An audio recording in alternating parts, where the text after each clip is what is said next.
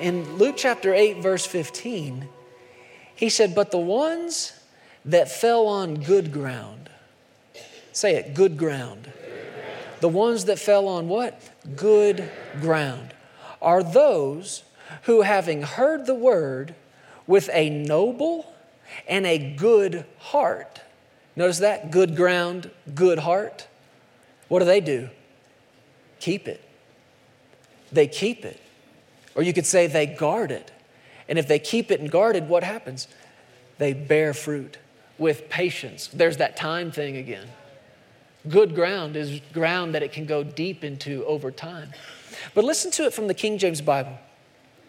Chapter 8, verse 15, King James says, but that on the good ground are they, which in an honest and good heart, having heard the word, keep it and bring forth fruit with patience. What kind of heart? Honest.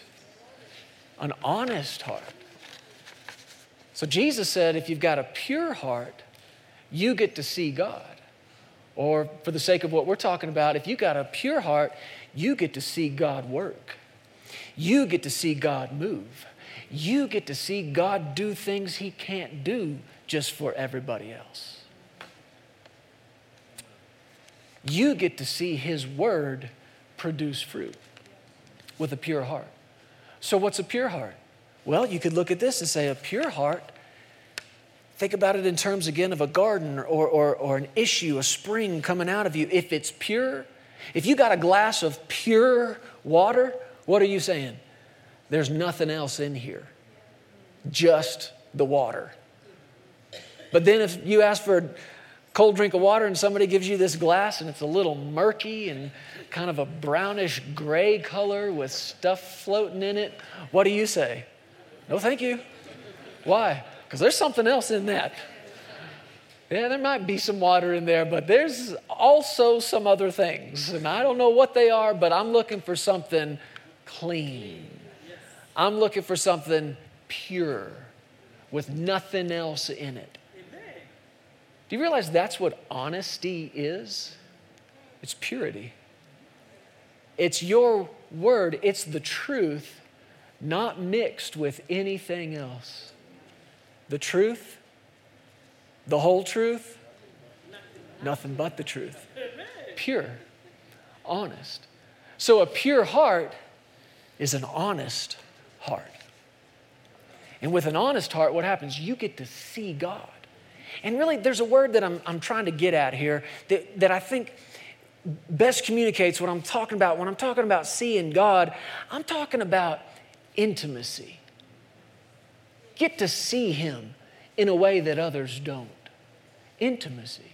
With those close relationships in your life, your family, your spouse, man, you get to see them in a way that others don't. You get to see them without them trying to impress anybody, without them so focused on the outward appearance. Am I right? There's intimacy there. And how do you say it, Lord? Intimacy requires honesty. You don't have intimacy without honesty. There's no way. As long as there's something hidden, as long as there's something you're withholding, even if it's from your husband or your wife, that is the limit to your intimacy. You can be as close to them as you are willing to be real with them. And this is what God's looking for. All you got to do is take a look at a few different scriptures and you find out how much He hates lying. He hates falseness. He hates fakeness. He hates pretense and pretending. Why? Because there's none of it in Him. The book of Proverbs gives you a list. It says, these 6 things the Lord hates, yea, 7 are an abomination to Him. Now, when you make a list of all the stuff you don't like, I bet it's longer than 7. And this is God we're talking about. It's a relatively short list. But go back and look at it. Lying makes the list twice. So 2 out of the top 7 stuff that God hates, a lying tongue and those who bear false witness. He hates lying. Why? Because there's none of it in Him. There's no darkness in him. It's pure light. There's no fakeness in him. It's pure truth. And however close you want to be to him, however intimate you want to be, whatever level of intimacy you desire, that's the level of honesty you're going to have to live with. That's why Ephesians says, put away lying. Man, you got to put it away. It's the same word Paul used in 1 Corinthians 13 when he talked about you and I growing up. He said, when I became a man, I put away childish things. There are some things that when you're a child, you grow out of. You notice that? You grow out of it. Mostly it's clothes. There's stuff. My mom's got a box of clothes at her house right now from when I was 4 years old. I can't wear a single thing out of that box. I grew out of it. There are other things, though, listen to me, that if you don't put them away, they'll hang around forever. And you will be a 35, 45, 55-year-old child because you failed to put some childish things away. This is the same word he used when he said, put away lying. You got to put it away because there's none of it in him. None of that. And if you want to see him when others don't, there can be none of it in you. Now, if you're telling a lie, if there's a lie coming out of your mouth, the only reason it's coming out of your mouth is because it first got where? In your heart. So telling lies is the result of believing lies. You don't tell a lie until you first believe one. And the quicker you are to believe a lie, guess what? The quicker you are to tell one. The easier it is to convince you of a lie, the easier it'll be for you to tell a lie. And you and I have probably a more unique challenge in this area than all of human history past. Because the world we live in is full of fake.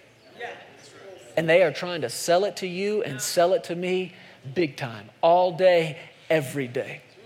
And the sad truth is, many people are buying into it. So much so that they couldn't even tell you the difference between what was real and what's fake. You got to feed on what's true. You got to get what's true in you if you want what's true coming out of you. Go to Mark chapter 7.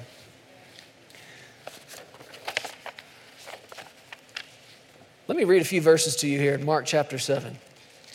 And you begin to get a sense of just how Jesus feels about this falseness, let me just read it. You'll see what I'm saying. Just begin in verse 1. Mark 7 verse 1 says, the Pharisees and some of the scribes came together to him, to Jesus, having come from Jerusalem.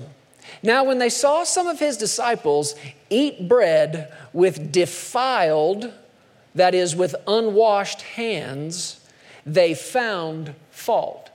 You want to know why they found fault? Because they were looking for it. They were looking for it. And when you spend all your time looking for it, guess what you're going to do? Find it. And that's what these people were, professional fault finders. And they saw some of his disciples again, verse 2, eat bread with defiled, or you could say unclean hands, that is with unwashed hands, and they found fault. For the Pharisees and all the Jews do not eat. They won't do it unless they wash their hands, listen to this, in a special way, holding the tradition of the elders. Man, sometimes I feel like things are just kind of coming around and history's just repeating itself. I am a full-grown man. And do you know it's rare to go into a public restroom without a sign now telling me how to wash my hands. The current condition of this world, how many times over the last year have you been told over a loudspeaker or by others on television, wash your hands for 20 seconds. You wash them for 18, you're going to hell. Or you'll get sick, one of the two. Wash them this way, wash them this often. Folks, help me, do we have these people living among us today? Here's what you're looking for, outward stuff. So it wasn't even that the disciples ate without washing their hands. They just didn't wash them the way they said to. Outward stuff. Outward stuff. And they found fault with this. In verse 4, when they came from the market, or it says, when they come from the marketplace, they do not eat unless they wash. Got to get that marketplace off you. And there are many other things which they have received and hold, like the washing of cups, pitchers, copper vessels, couches.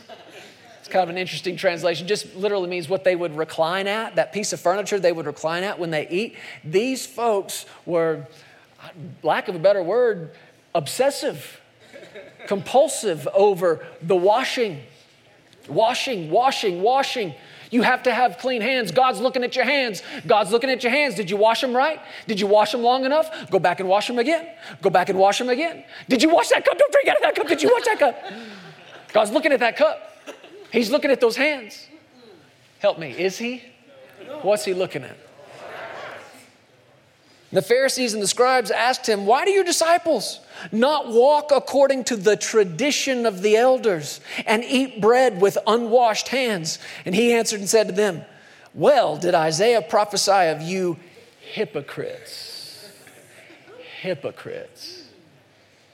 This word hypocrite is literally, it's a Greek word. You look up that word in the original and it's the same word, hypocrite. It's a Greek word. And it's the word they used for an actor, playing a part, a role he was born to play on a stage. It's like watching a movie and walking out and going, man, that guy's a good hypocrite. That's what you're saying.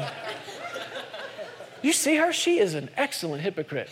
And this year's Best Hypocrite Award goes to... It's the same word. An actor on a stage, playing a role, listen, this is the definition, playing the part of something they're not. A hypocrite. So you know what Jesus said to these guys? You're actors. You're reading a script.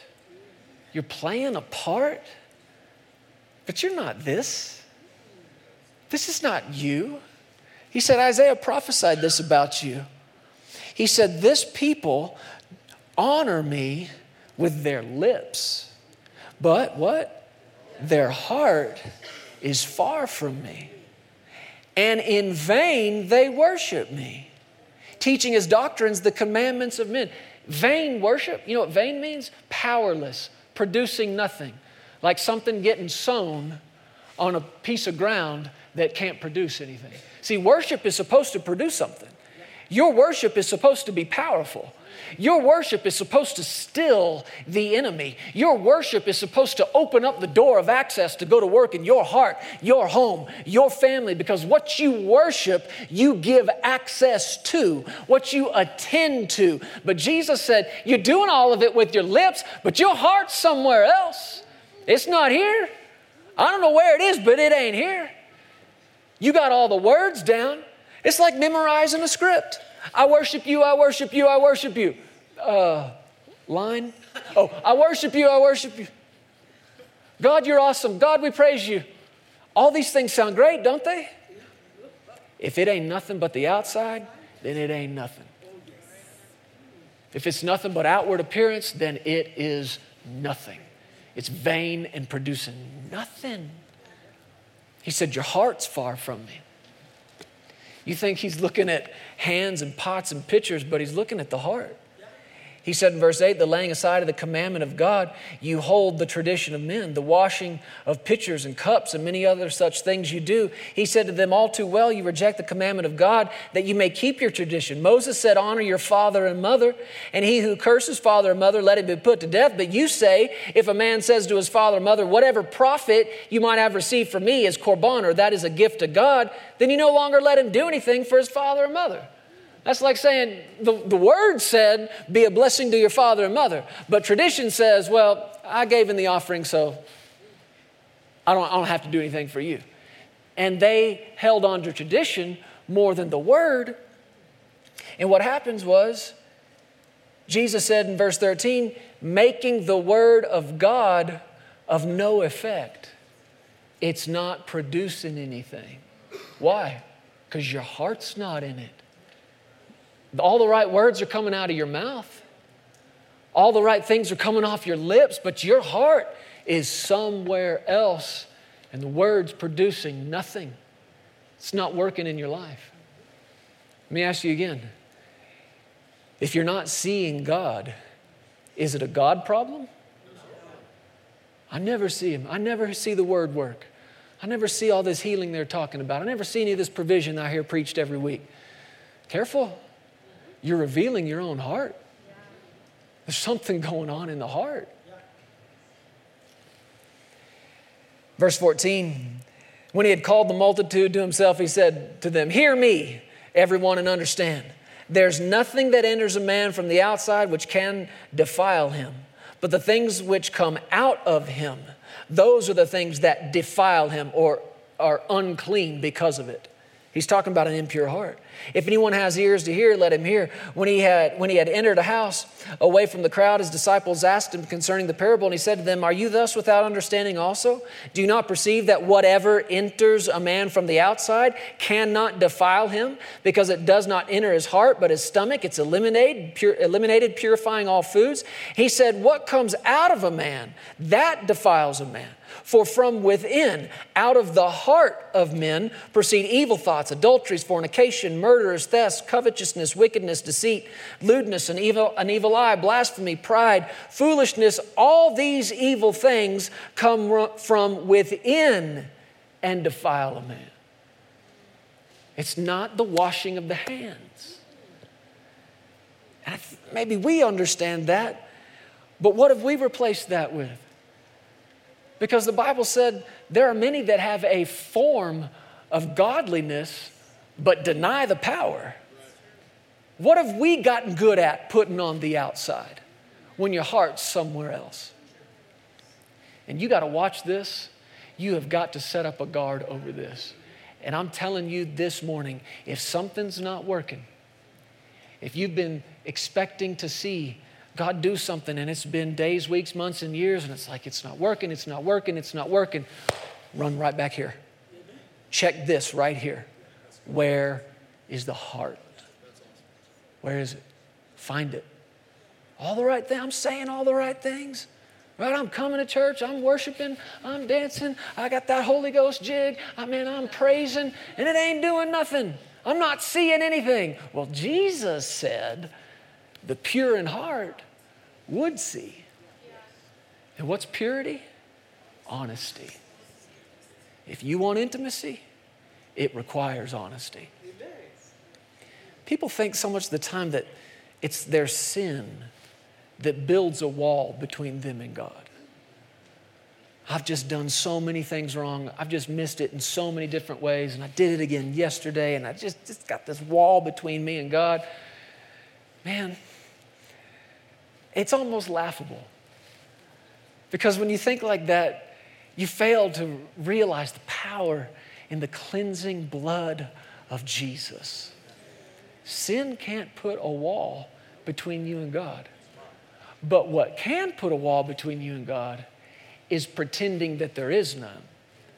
Pretending that you didn't sin. Pretending that you didn't miss it. Are you following me? Yeah. There can be no pretense. There can be no pretending. In Luke chapter 20, you don't have to turn there. Verse 20, though, in the New Living Translation said, watching for their opportunity, talking about these same religious people, the leaders sent spies pretending to be honest men. If you're pretending to be honest, what are you? Not honest. Dishonest. They tried to get Jesus to say something that could be reported to the Roman governor so they could arrest him. Pretending to be honest. So the title of this message today is Let's Be Honest. And that's it. Let's be honest. What do you suppose would happen if we were honest? Let's be honest. Let me just give you a few scriptures here in closing. Let's be honest with each other. Ephesians 4:25 says, I mentioned this earlier, therefore putting away lying, let each one of you speak the truth with his neighbor, for we are members of one another. Let's be honest. You want intimacy in your relationships? Let's be honest. Now, that does not mean you get this green light to go say everything you see and everything you find wrong and everything you find fault with. Don't jump in that Pharisee camp. That's not what this is at all about. Be honest with what you see in you. Be honest with what's going on in your own heart. Be honest with each other. Let's be honest with ourselves. Romans chapter 12, verse 3 in the New Living says, because of the privilege and authority God has given me, I give each of you this warning. Don't think you are better than you really are. Notice what he said? Be honest. Be honest in your evaluation of yourselves, measuring yourselves by the faith God has given us. Be honest. You know, you got to be honest about who you are. You got to be honest about where you are. Brother Keith Moore, our pastor, I've said it so many times, I heard him say it and it stuck with me. He said, God will meet you where you are, but not where you pretend to be. He'll meet you where you are, but not where you pretend to be. You know, when you get a hold of the truth, when anybody gets the truth, it does one of two things. It either makes you glad or it makes you mad. That's what the truth will do. I was looking at this in Scripture. If we had time, we'd look at it. Maybe some other time. You can come back. You still go to church here next week? Because you like your church? Oh, you love your church. Okay. So you come more than every once in a while? Because you like it? You love it. I see. Okay. That makes me feel good. But I was reading this. What was that, Lord? It was John chapter 8. Jesus had just been interrupted in his message by the Pharisees. Again, people looking to find fault in him. They brought this woman they said they had caught in adultery. Interesting, they just brought her. You can't commit adultery by yourself. It's group act, well, whatever. They brought her and threw her down and said, you know, Moses said we stone her, what do you say? And Jesus just began to wait. Wait on the wisdom of God, wait on a word from God, wait on the witness of the Spirit. And he stood up and said, he who among you is without sin, let him throw the first stone. So if any one of these guys had dared to throw a stone at this woman, it would have just proved total dishonesty. And that's why they dropped those rocks and walked away. Jesus went from that and he said something that made the rest of those leaders standing there mad. He said, I'm the light. I'm the light of the world. And he began to talk to them about truth. And he began to talk to them about how the truth was in him and how he was true because of the witness and how that he was a witness of the Father and the Father was a witness of him. And it went on verse after verse after verse, and these guys fought him at every turn. Who's your father? Where's your father? Who's your daddy? You talking father? Let me see him. Lord, where's he at? And Jesus just keeps talking to him, and they keep fighting him. And then he talks about going away, and they said, will he commit suicide? These guys are not tracking. They don't know what's going on. They're fighting it. And he just keeps talking it. And you get to the end of it, and you know what it says? And many of them believed. Now, many is not all, but many did. Now, this is the same group that was just fighting it. But here's what I'm saying to you. If you'll just keep listening, if you'll just keep getting the truth in you, even if it makes you mad, even if the Word of God shines a light on you and you see you ain't been living that, you ain't been talking that, but you just keep hearing it and you feed on truth instead of lies.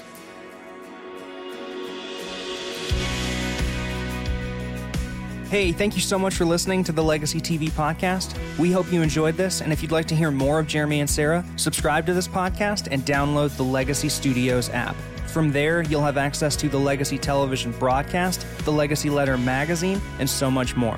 You can also visit pearsonsministries.com to contact us directly and find out how you can get involved with everything that's happening here at Legacy Studios. Be blessed today. We love you. Remember, you are always welcome here in the House of Faith.